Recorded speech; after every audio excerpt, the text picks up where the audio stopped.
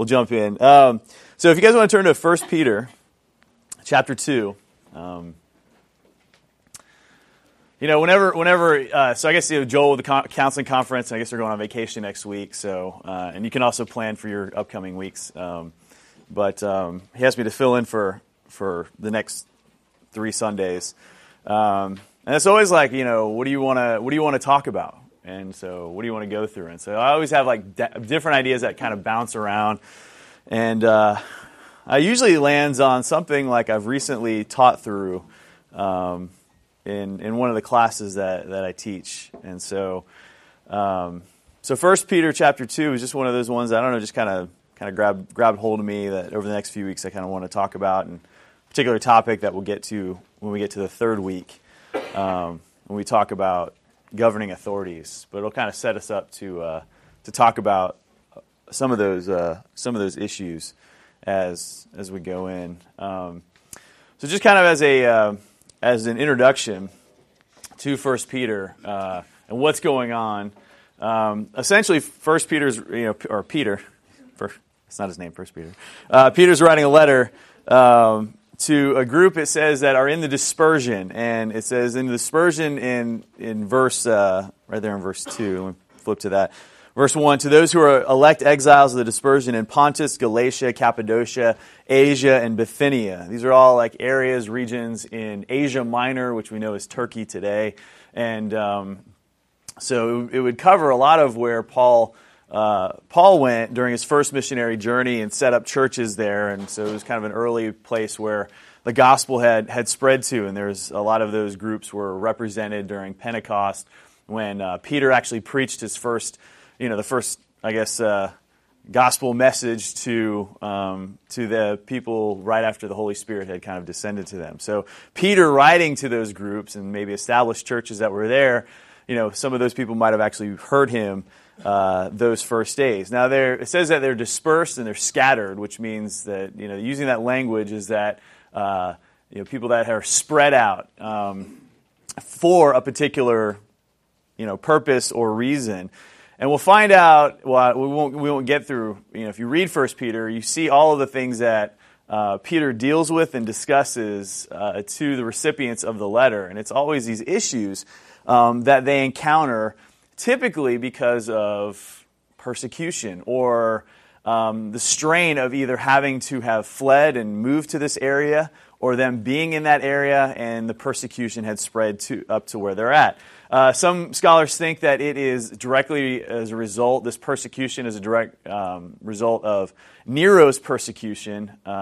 When in Rome, there was a fire that wiped out a huge section of the city that most believe that Nero started himself. He wanted to, rebuild a kind of palace for his own name and namesake and grandeur, and set a fire, in this section of the city, and then had to blamed it on someone, and he blamed it on the Christians. And so because of that, there was intense persecution from the state, and it had reached into, kind of the fingertips of the Roman Empire, which got to this area. So Peter's writing to them and kind of talking to them about some of the things that they're dealing with and really how to respond. And so I want us to kind of like think about, that, because when we don't live during that time, we're not dealing with the same persecutions or the same issues. But as we get into chapter 2, chapter 1 sets up, he talks about, some realities about who Christ is, about their salvation being secured in heaven and that there's nothing that they can lose, and really like grounding them in foundational truths of their faith. As he starts to then talk to them about, some advice that he's going to give about how they live out their faith. So if we were to think, when people go through, are going through a struggle or a tough time, some sort of trial in their life, what is a typical reaction? And I want you to kind of think about this. So I ask lots of questions. I don't know if Joel does, but I ask questions and then I want responses back. But so if he's like more one-sided, I want to hear from you. So that's just how I teach. So these aren't rhetorical questions. So what are some ways that people respond if you are getting a direct attack from somebody else? Okay, and it could be because of what you believe or because of who you are or because of your background or nationality or status or, so I want us to kind of think broadly. How do people typically respond in those situations? Okay, so defensively, sure. How does that usually, if people feel defensive, how does that then they usually react? If they're feeling defensive, that's kind of a posture. What would you say? Fight or flight. They either go back against them and try to attack them back, or they run away from the problem. Okay. So they either attack the problem head on, or they run away from the problem. Why would they run away from the problem? What's that? It's easier, okay? Yeah, that's easier. They feel threatened. It might be, and that could kind of play into it. It's easier to not face consequences than face consequences. Why the fight response? Why push back?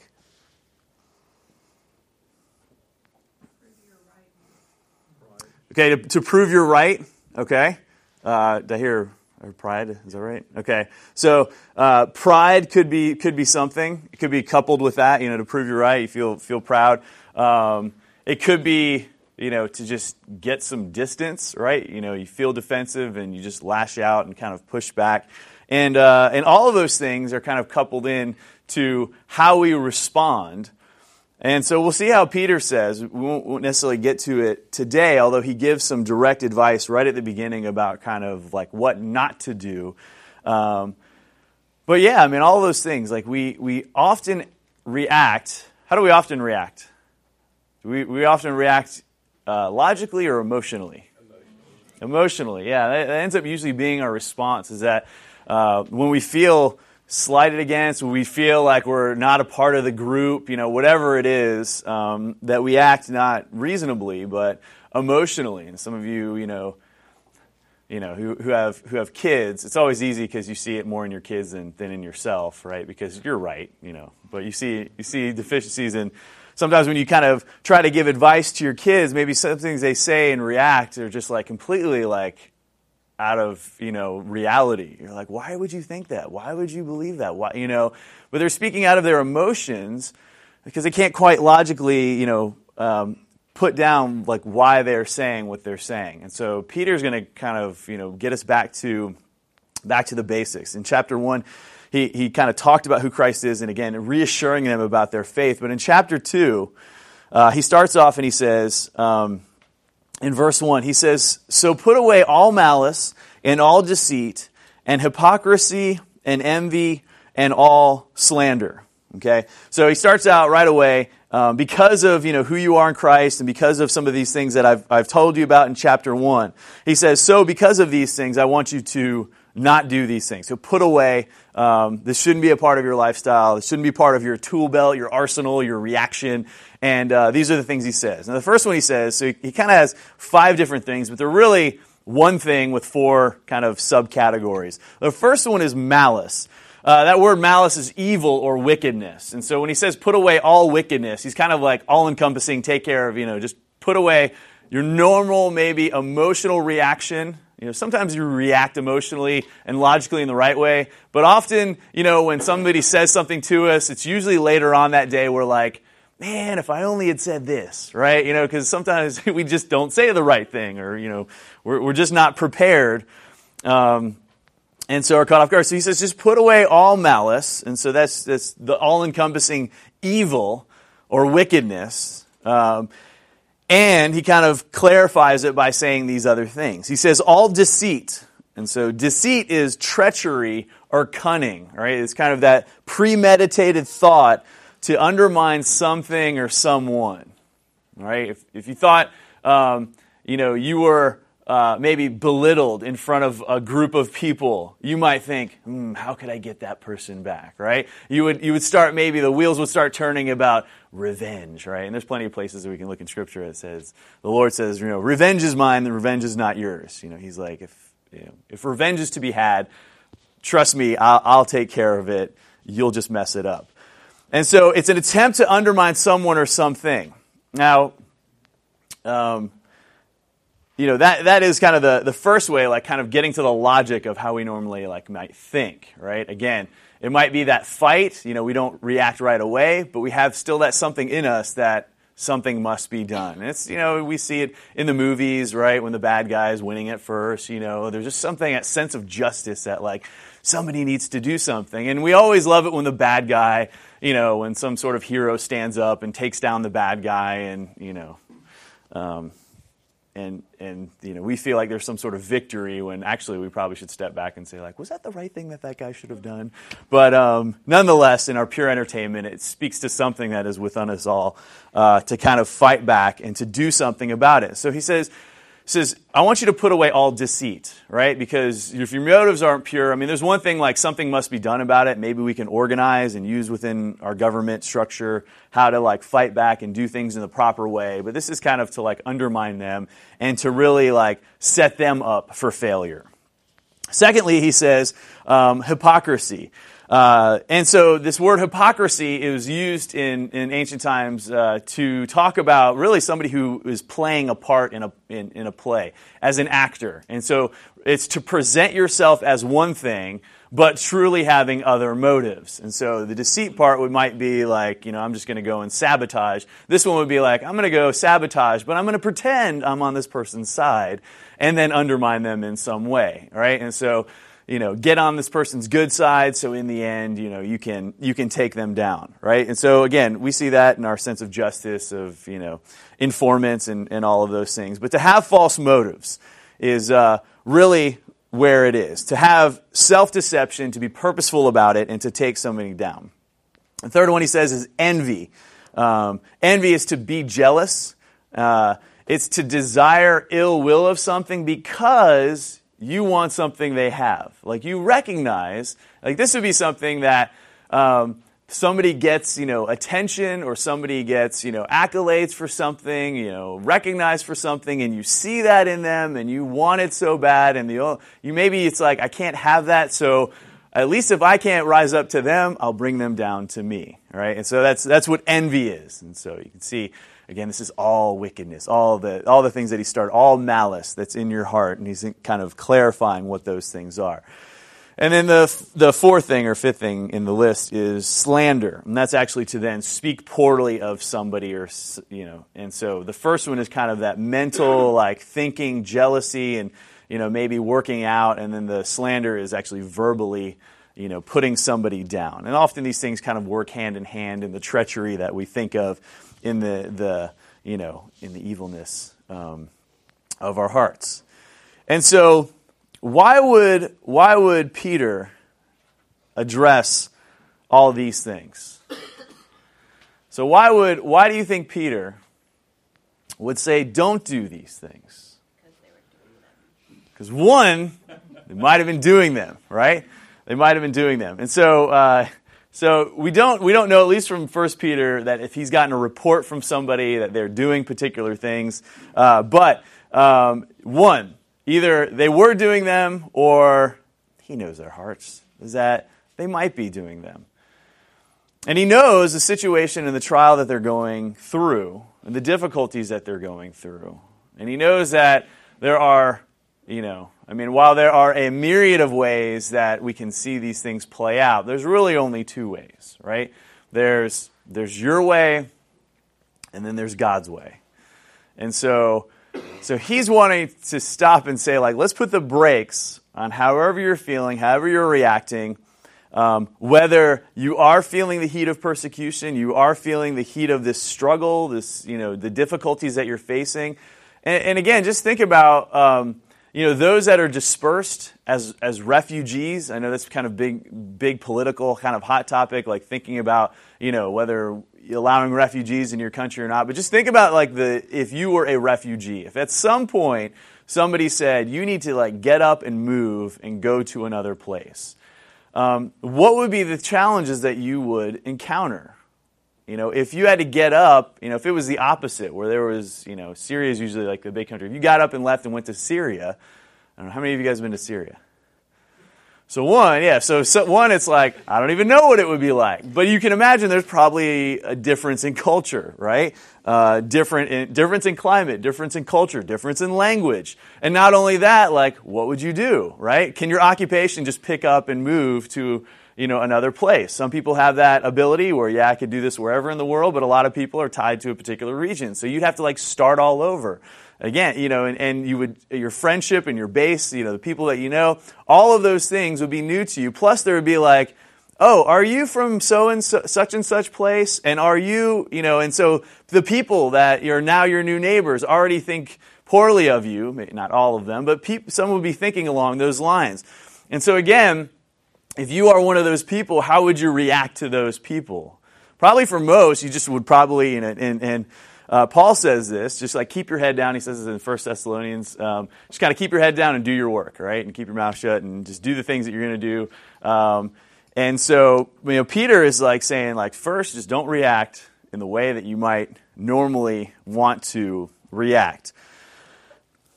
And so that's really kind of the first point I want to make in this verse here, is resist the urge to get even, or maybe even to get noticed. We're not dealing with those issues, and so how could we apply these even to, where we're at in our own world? And so what does God desire? Instead of speaking ill about this person or tearing this person down, what would God desire for us to do? And so that's where we get to verse 2. He says, like newborn infants, I want you to long for pure spiritual milk, that by it you may grow up into salvation. And so what is the illustration that he's making here? He says, like newborn infants, long for the pure spiritual milk. What is that? What is that illustration that he's getting at? Babies cry when they're hungry. Okay, babies cry when they're hungry. Okay. And they're not satisfied until they get fed. Sometimes babies cry, and as the parent, right, they, the lack of being able to communicate, right, will sometimes the parent will be like, "Do you want this?" And the baby will, respond either by accepting it or not. And so he says, "I want you to long for the pure spiritual milk," because sometimes, right. Instead of a parent giving you different options, we often go to different options about how we're going to solve our problems, right? And we'll say well, maybe I should fix this problem by, it could be one of the things that he's talking about, by reacting out. Maybe I'll solve this problem by calling a good friend of mine or a parent or saying this happened to me and just make me feel better, right? Not saying that again, that's necessarily wrong. Maybe some people will self-medicate, right? Some people will get depressed and they'll want to just be with friends or go out and have a good time and, and not deal with the problem and deal with it in these other ways. And so, but for as a believer, he says, I want you to long for the pure spiritual milk, right? And other times that idea about milk is talking to them as Paul uses that in 1 Corinthians, that I had to give you milk, you weren't ready for meat, and that's more of an immaturity. But this is I want you to realize that as babies' only source of food is milk, right? I want you to realize that your only source of spiritual answers and spiritual satisfaction will be granted by God, and he says through your word. Through your word. And so, in hard times, he's saying devour the word, right? Because we sometimes have a tendency to not. And, one reason that the Lord brought my wife to me is that she's able to often, pull out some of those things, and I love the easy one that's well, did you pray about it? And sometimes I'm well, no, I didn't pray about it, right? Why would I go to the first thing that should really help, when there's all these other things that, I feel, I can take care of in my own strength and my own flesh, right? Sometimes it's harder just to, not necessarily harder, right? How easy is it to pray? But for some reason, we just put that down the list of things that we should do and is not our normal reaction. And so he says, do that. James 1:5 says, if any of you lacks wisdom, let him ask God. Now, James is dealing with the same exact issue. He's dealing with Christians that have been dispersed and they've been exiled because of persecution, the same thing that Peter's talking about. And right away, he says, rejoice in those trials. And he says, if you lack wisdom, if you just don't know, then I want you to ask God, who gives generously to all without reproach, and it will be given to him. I mean, how clear is that? Will it be given immediately? Well, no, he didn't say that.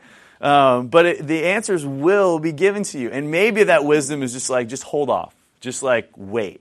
And I want you to just wait a while because you're so emotionally wrapped up in whatever it is that's going on. I just want you to put the pause button for a week, maybe even for a month. And I just want you to let it rest. Let it rest. And so we'll get to why that is.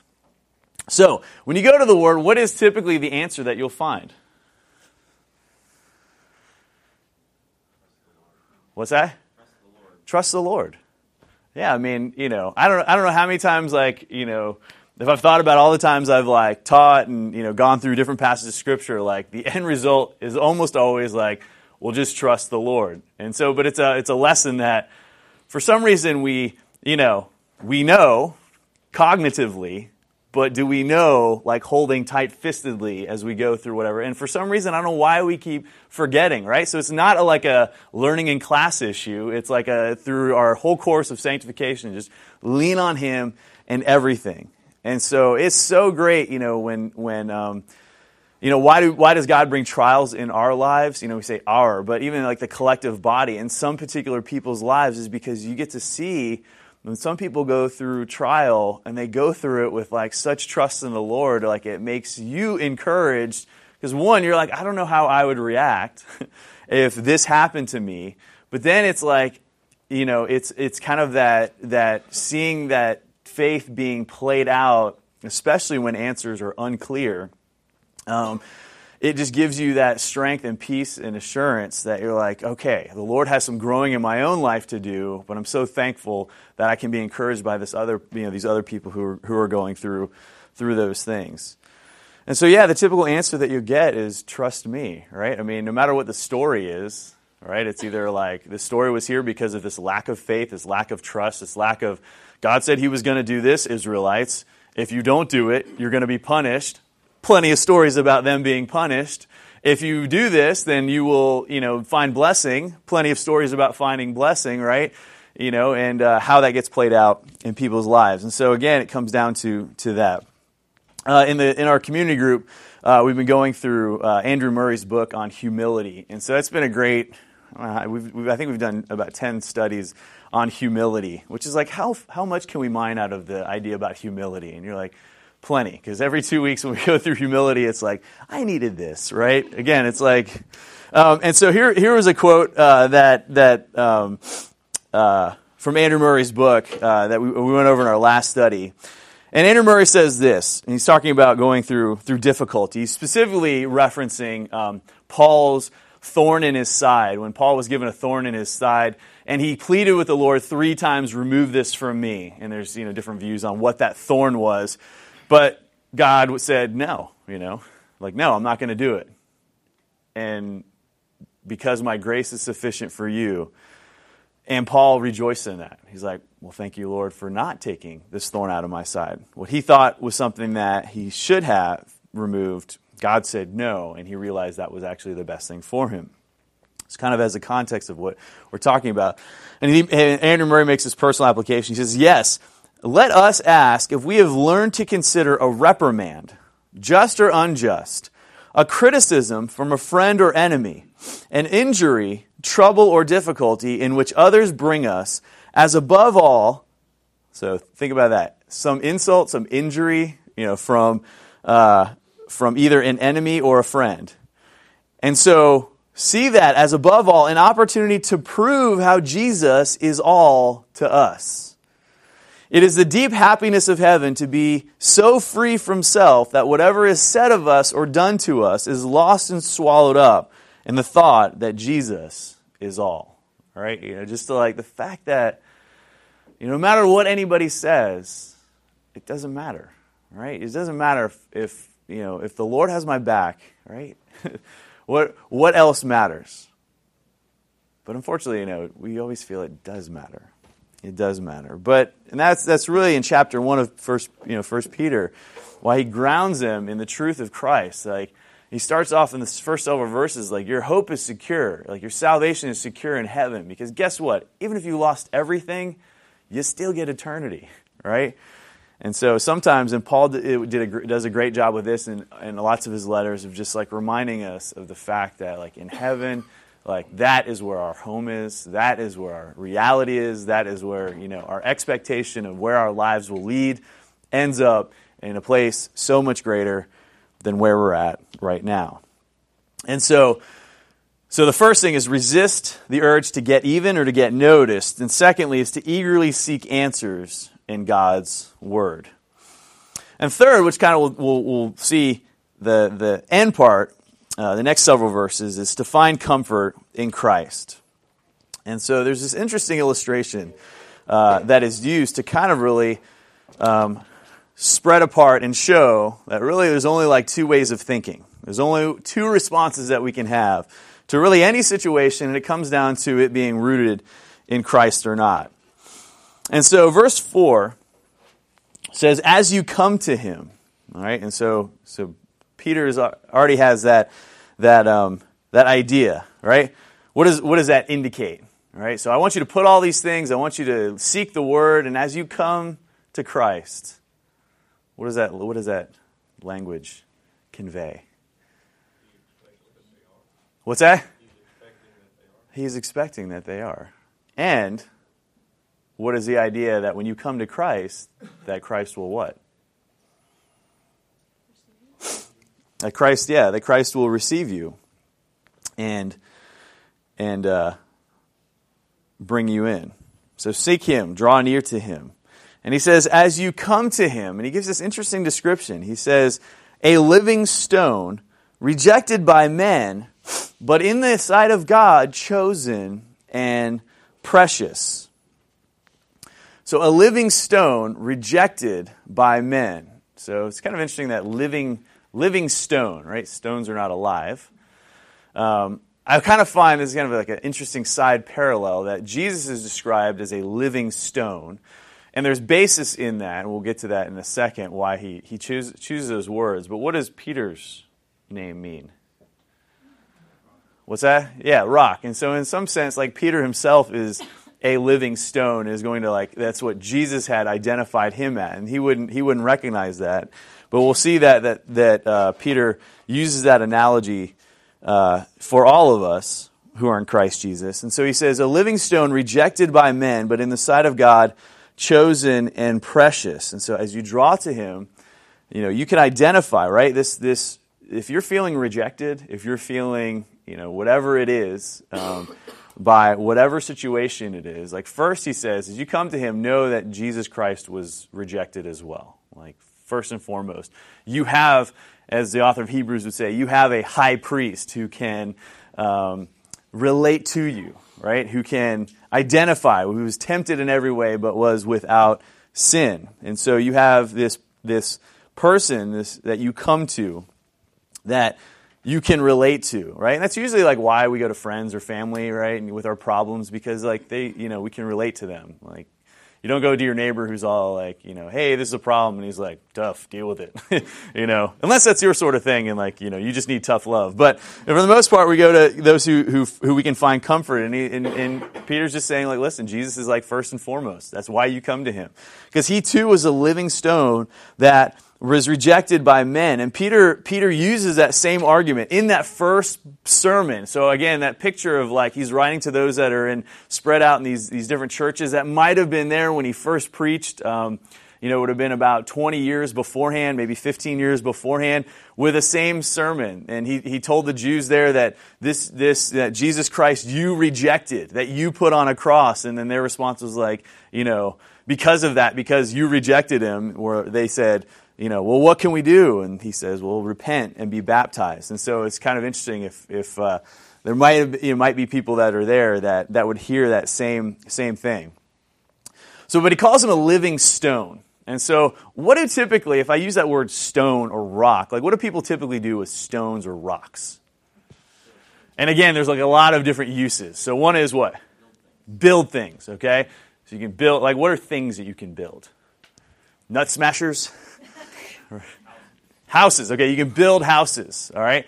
In addition to nut smashers, crushing acorns. So you build houses, so something completely useful, right? What else do you do with rocks and stones? What's that? Okay, you can build walls, okay? So that's useful. What else can you do with rocks? You skip them across the river. You can skip them across the river, right? I do that, that's something I always love to do with my boys. Just throw them in the water, and just when it goes like bloop, I just for some reason, God had made that sound to like give joy to boys, right? Bloop. And the bigger ones go like bloop, And so some stones are like useful, right? They build houses, they build walls. They're used for early tools were made out of rocks, fashioned to sticks, things like that. And so rocks can be used as like something that can be useful, or rocks can be just picked up and thrown away, right? They can be something that gets in our way as we're digging in a garden. You hit a rock, you take it, you throw it away. Maybe you build a wall, out of it later, but it can either be something that is something useful for you, or something that is a nuisance for you, or something that you just has no value to you. And that really ends up what Peter gets to when he gets to kind of this illustration. And so he says that Jesus is a living stone that was rejected by men, something that they didn't want. And we'll get to some other verses that explain that a little bit. But for Jesus, God sees him as a chosen and precious stone.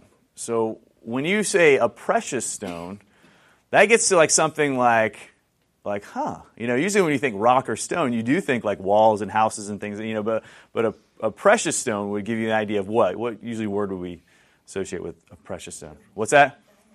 Yeah, diamonds, gemstones, things like that. Something that like now holds value, right? Something that like accentuates, either that you put on a ring and accentuates someone's beauty, or is a status symbol or something, but something like you would guard and protect, and you wouldn't just use as a utilitarian object. And so he says that Jesus was chosen and precious. And so he gets to verse 5. He says, "You yourselves, like living stones, are being built up as a spiritual house," right?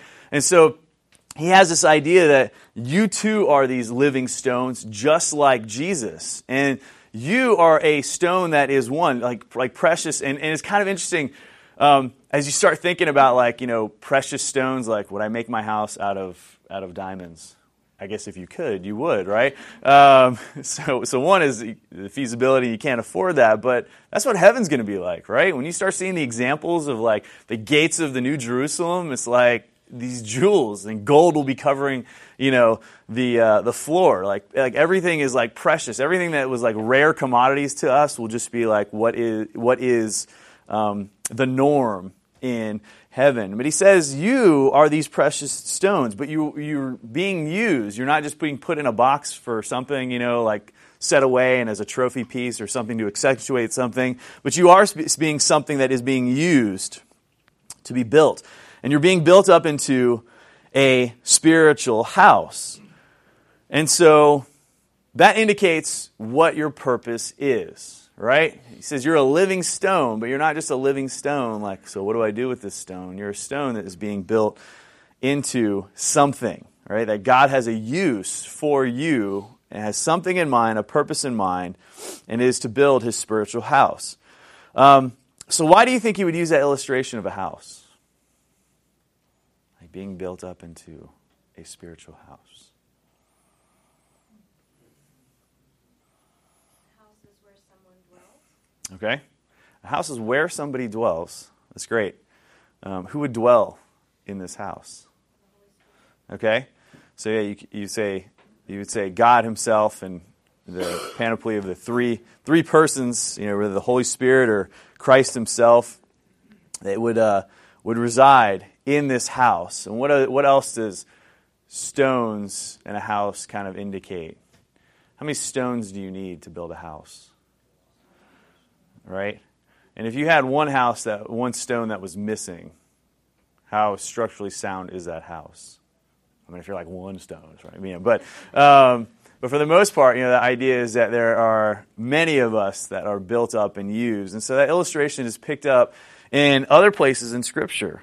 Paul uses that example in 1 Corinthians 3, that he says that he starts talking about the fact, and it's coming in context where he's talking to the Corinthians about them having preferences for particular teachers, whether it's he or Apollos or Peter or Christ, himself. And so he says, we're all just God's workers. He says we work in a field, and he turns the analogy and says we are builders of a house, and we've laid our foundation on Christ Jesus. And all we are the people who are assembling the stones, and you guys are that house that is being built. And you see that in other places as well.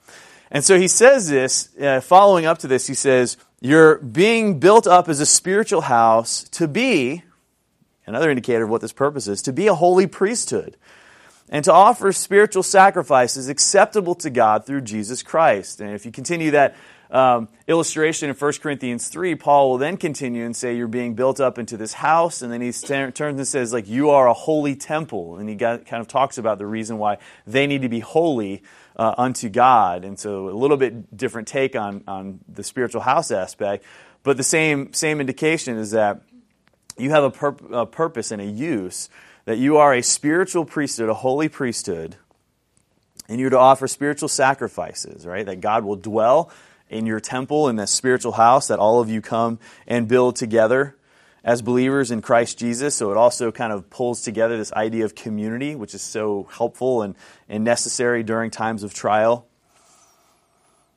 And these things that are acceptable to Christ Jesus. This holy priesthood was the first time it was talked about was in Exodus, when Moses was telling the people about going into the promised land. He's speaking on behalf of God. He says, "Now therefore, to the Israelites, if you will indeed obey my voice and keep my covenant, you shall be my treasured possession among all peoples. For all the earth is mine, and you shall be to me a kingdom of priests and a holy nation." So you see that echo, like the same thing that Peter's saying, right? You are this treasure, you are this precious stone, but you will also be this holy priesthood. All right, and the whole purpose of why I've set the church apart, there's a couple things. One is to draw people in, right? So we've been given a commission individually as evangelism, but we're here to be a light to the world. And how are we the greatest light to the world is through our worship to God. Right? And so you offer spiritual sacrifices.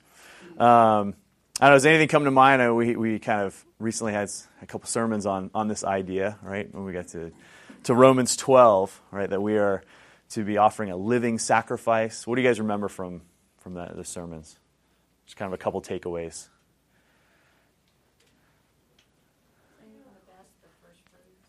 Okay, bringing the best. Okay. So what we bring and the quality that we bring, right? Because God is deserving of all those things, right? And the priests were to take that from the people, but He's taking that from ourselves and offering that to God. What else were some other takeaways? It's all about giving, okay, right? And so there's the idea of the living sacrifice, right? That it's what did that indicate? Sacrifices aren't usually living. Okay. And the idea that living is also the continual aspect to it, right? Because sacrifice, once you give it, it's dead, it's gone. But the living is continual. Yes? Okay. I think it was something last week, not to think too highly of yourself. Mm-hmm. I love the context and the imagery of the building, that we're just each one stone. So that keeps us very humble, not to think too highly, but yet not to discredit the value of each one of us. Because without the big picture, you can get lost and just think, my part of the body is so insignificant, but yet everyone is needed. So I love how that ties into not thinking too highly of yourself. Well, yeah, which should either today or next week, sometime soon, should be kind of explained, drawn upon a little bit further. And Paul does the same thing in 1 Corinthians, talking about everybody's necessity for God's use, right? So you're not an island, you're not to yourself, you're all purposeful and important for this one great work, even though when we feel attacked, when we feel whatever it is we're going through, for whatever reason, we feel alone and isolated. And so he kind of draws us into this idea. And so that's their purpose. And then he goes to some scripture. He says, "For it stands in Scripture." So I love how Peter always goes to the Old Testament to support what he says. "For it stands in Scripture, behold, I'm laying in Zion a stone, a cornerstone chosen and precious, and whoever believes in him will not be put to shame." So what was the idea of a cornerstone? Okay, yeah. So it was a stone. It's sometimes called the first stone, but the idea was that it was the first stone, and it makes it square. Why does it make it square? Because you would use the lines from that one stone to make the lines for the rest of the walls. Right. And so if you're ever doing a project, maybe like woodworking or something, you usually like may go through all of the materials that you have, and you'll want like to start your project off, start with the best one, or at least make sure if you're lining something up, it's right. I just laid some flooring, and it's like if you mess up that first one, and I realized after a little bit, like it was starting to get a little off, that I was like, I need to go back and make sure that first one is right. And even after doing the whole thing, I was like, if I did it over again, I would have started a little bit, because you realize where you hit certain walls or certain points, like, the material that you have left, you're like, but sometimes you try to calculate it. My wife's like, I felt like this mad scientist, like with a clipboard, like trying to like calculate everything and trying to figure it out. And so anyway, my calculations were off apparently. So, but the cornerstone is that idea that either I just said something really offensive or everyone's like going to the next. I know this is a totally side story. We had a pastor that was preaching, and he said at one point, sometime in the sermon, like a whole group of women got up and just walked out. And he was in preaching class. He's kind of talking about it. And he was like, I'm preaching, and I'm mentally saying, like, what did I just say, in his head. And it turns out that they had these electronic buzzers for childcare, and it got reset, and all of them went off. And so all the moms thought they were being called out. And so, anyway. So I usually trust that that's not the case. But he said, you just keep on preaching, though. Keep on preaching. So I don't know. Yeah, no. Now I got myself off topic. So the cornerstone, is how you build your life. And Paul used that idea, again, in 1 Corinthians when he talked about a foundation, building on the foundation of Jesus Christ, because no matter what storm or trial hits, right, if this foundation is rock solid, is secure, and the walls are set right and they're secure, then everything else will hold up. I teach a robotics class. You're like, how does that fit? But I teach a robotics class to middle school students, and they have to build, these robots. And so once they start kind of building a base and building off of that, they might have arms that reach out and grab something and pick something up. And you can tell, like when they get to the end, you're like, something's off, right? And it could be something off that was the last piece they put on, or all the way down to the very first piece. You're like, oh yeah, that's off. You counted 5 holes over here and 4 holes over there, so it's a little skewed, and everything else, is skewed off of that.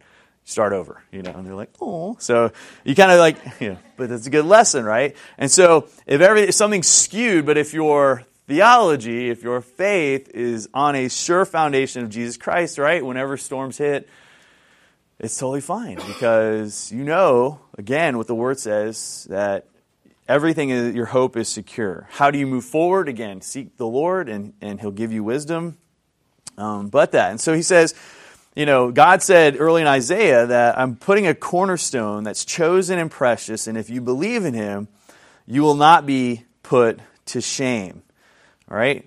It just means that God has your back, right? You won't be put to shame. You might be feeling shame, but you might be like, I hope this is, placing your faith that the Lord will get you through. But he says, in the end, you'll find out that the Lord will get you through. And then he says, so the house is for you, or so the honor is for you who believe, right? It is an honor for those who believe. And sometimes it's an honor, it's an honor just to have faith in Christ, but sometimes it's an honor, and it's spoken of in a couple different places, that it's an honor to go through a trial.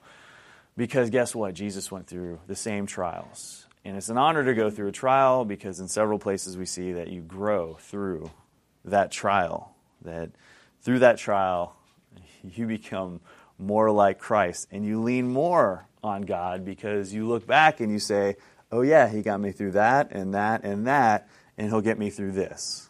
All right. So it just strengthens your assurance in God. So he kind of builds them up in that way. And then he turns and he says, but for those who do not believe, the stone that the builders rejected has become the cornerstone, and stone of stumbling, and a rock of offense. Some would see that Christ is a cornerstone for their life, and they build everything on it, and some would just say that this is just a stone that is in my way.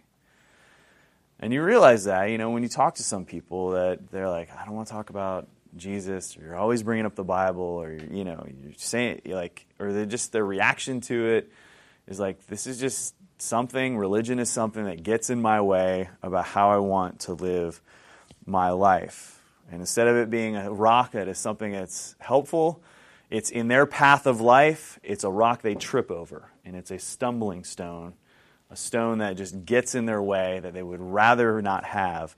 And so instead of seeing that and saying like, wow, this stone is a stone I should actually set aside and build my life on, it's a stone that they walk by and will continually in their path trip over as they go through that. And several places, we see in Scripture, Isaiah 8, I'm going to turn to that real quick if you want to turn there, and just read where he pulls the idea of Jesus being or the Messiah being a stumbling stone. So Isaiah 8:11.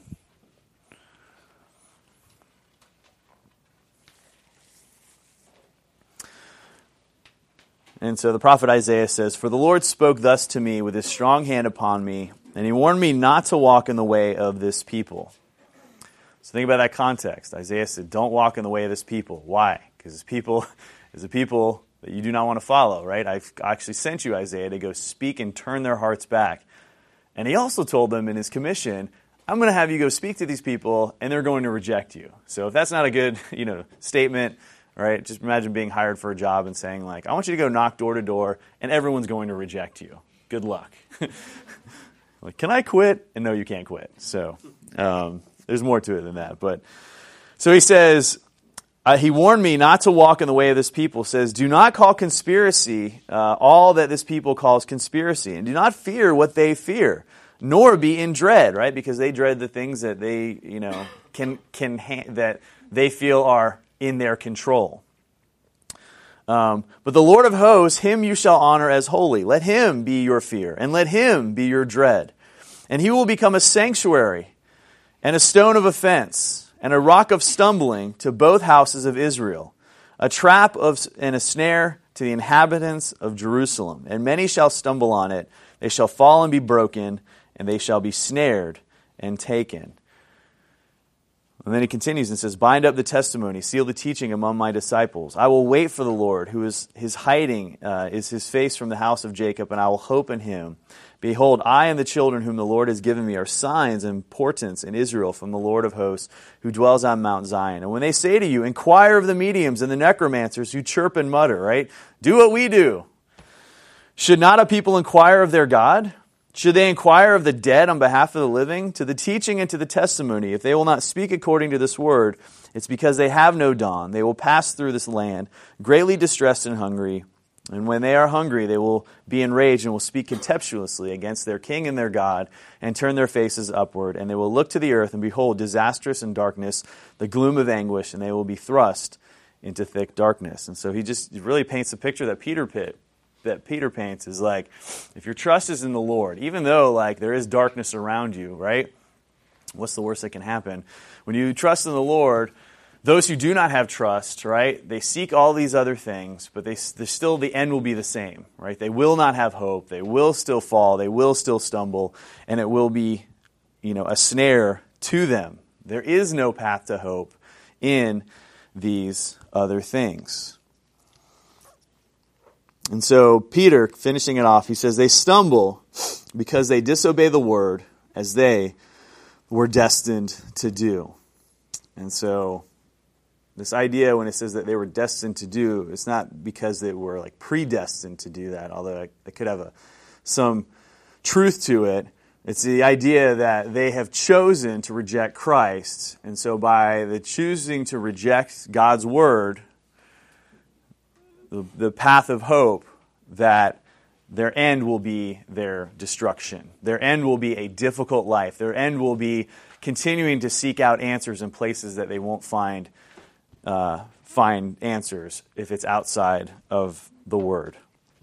And so So how do we wrap this up? Well, first, when we go through a trial, there's a tendency to make compromises, but Christ is calling us to trust in Him and to remember that in Him, we're not only like Him, right? We are living stones like Him. We are rejected just like Him, but we find our hope in Him.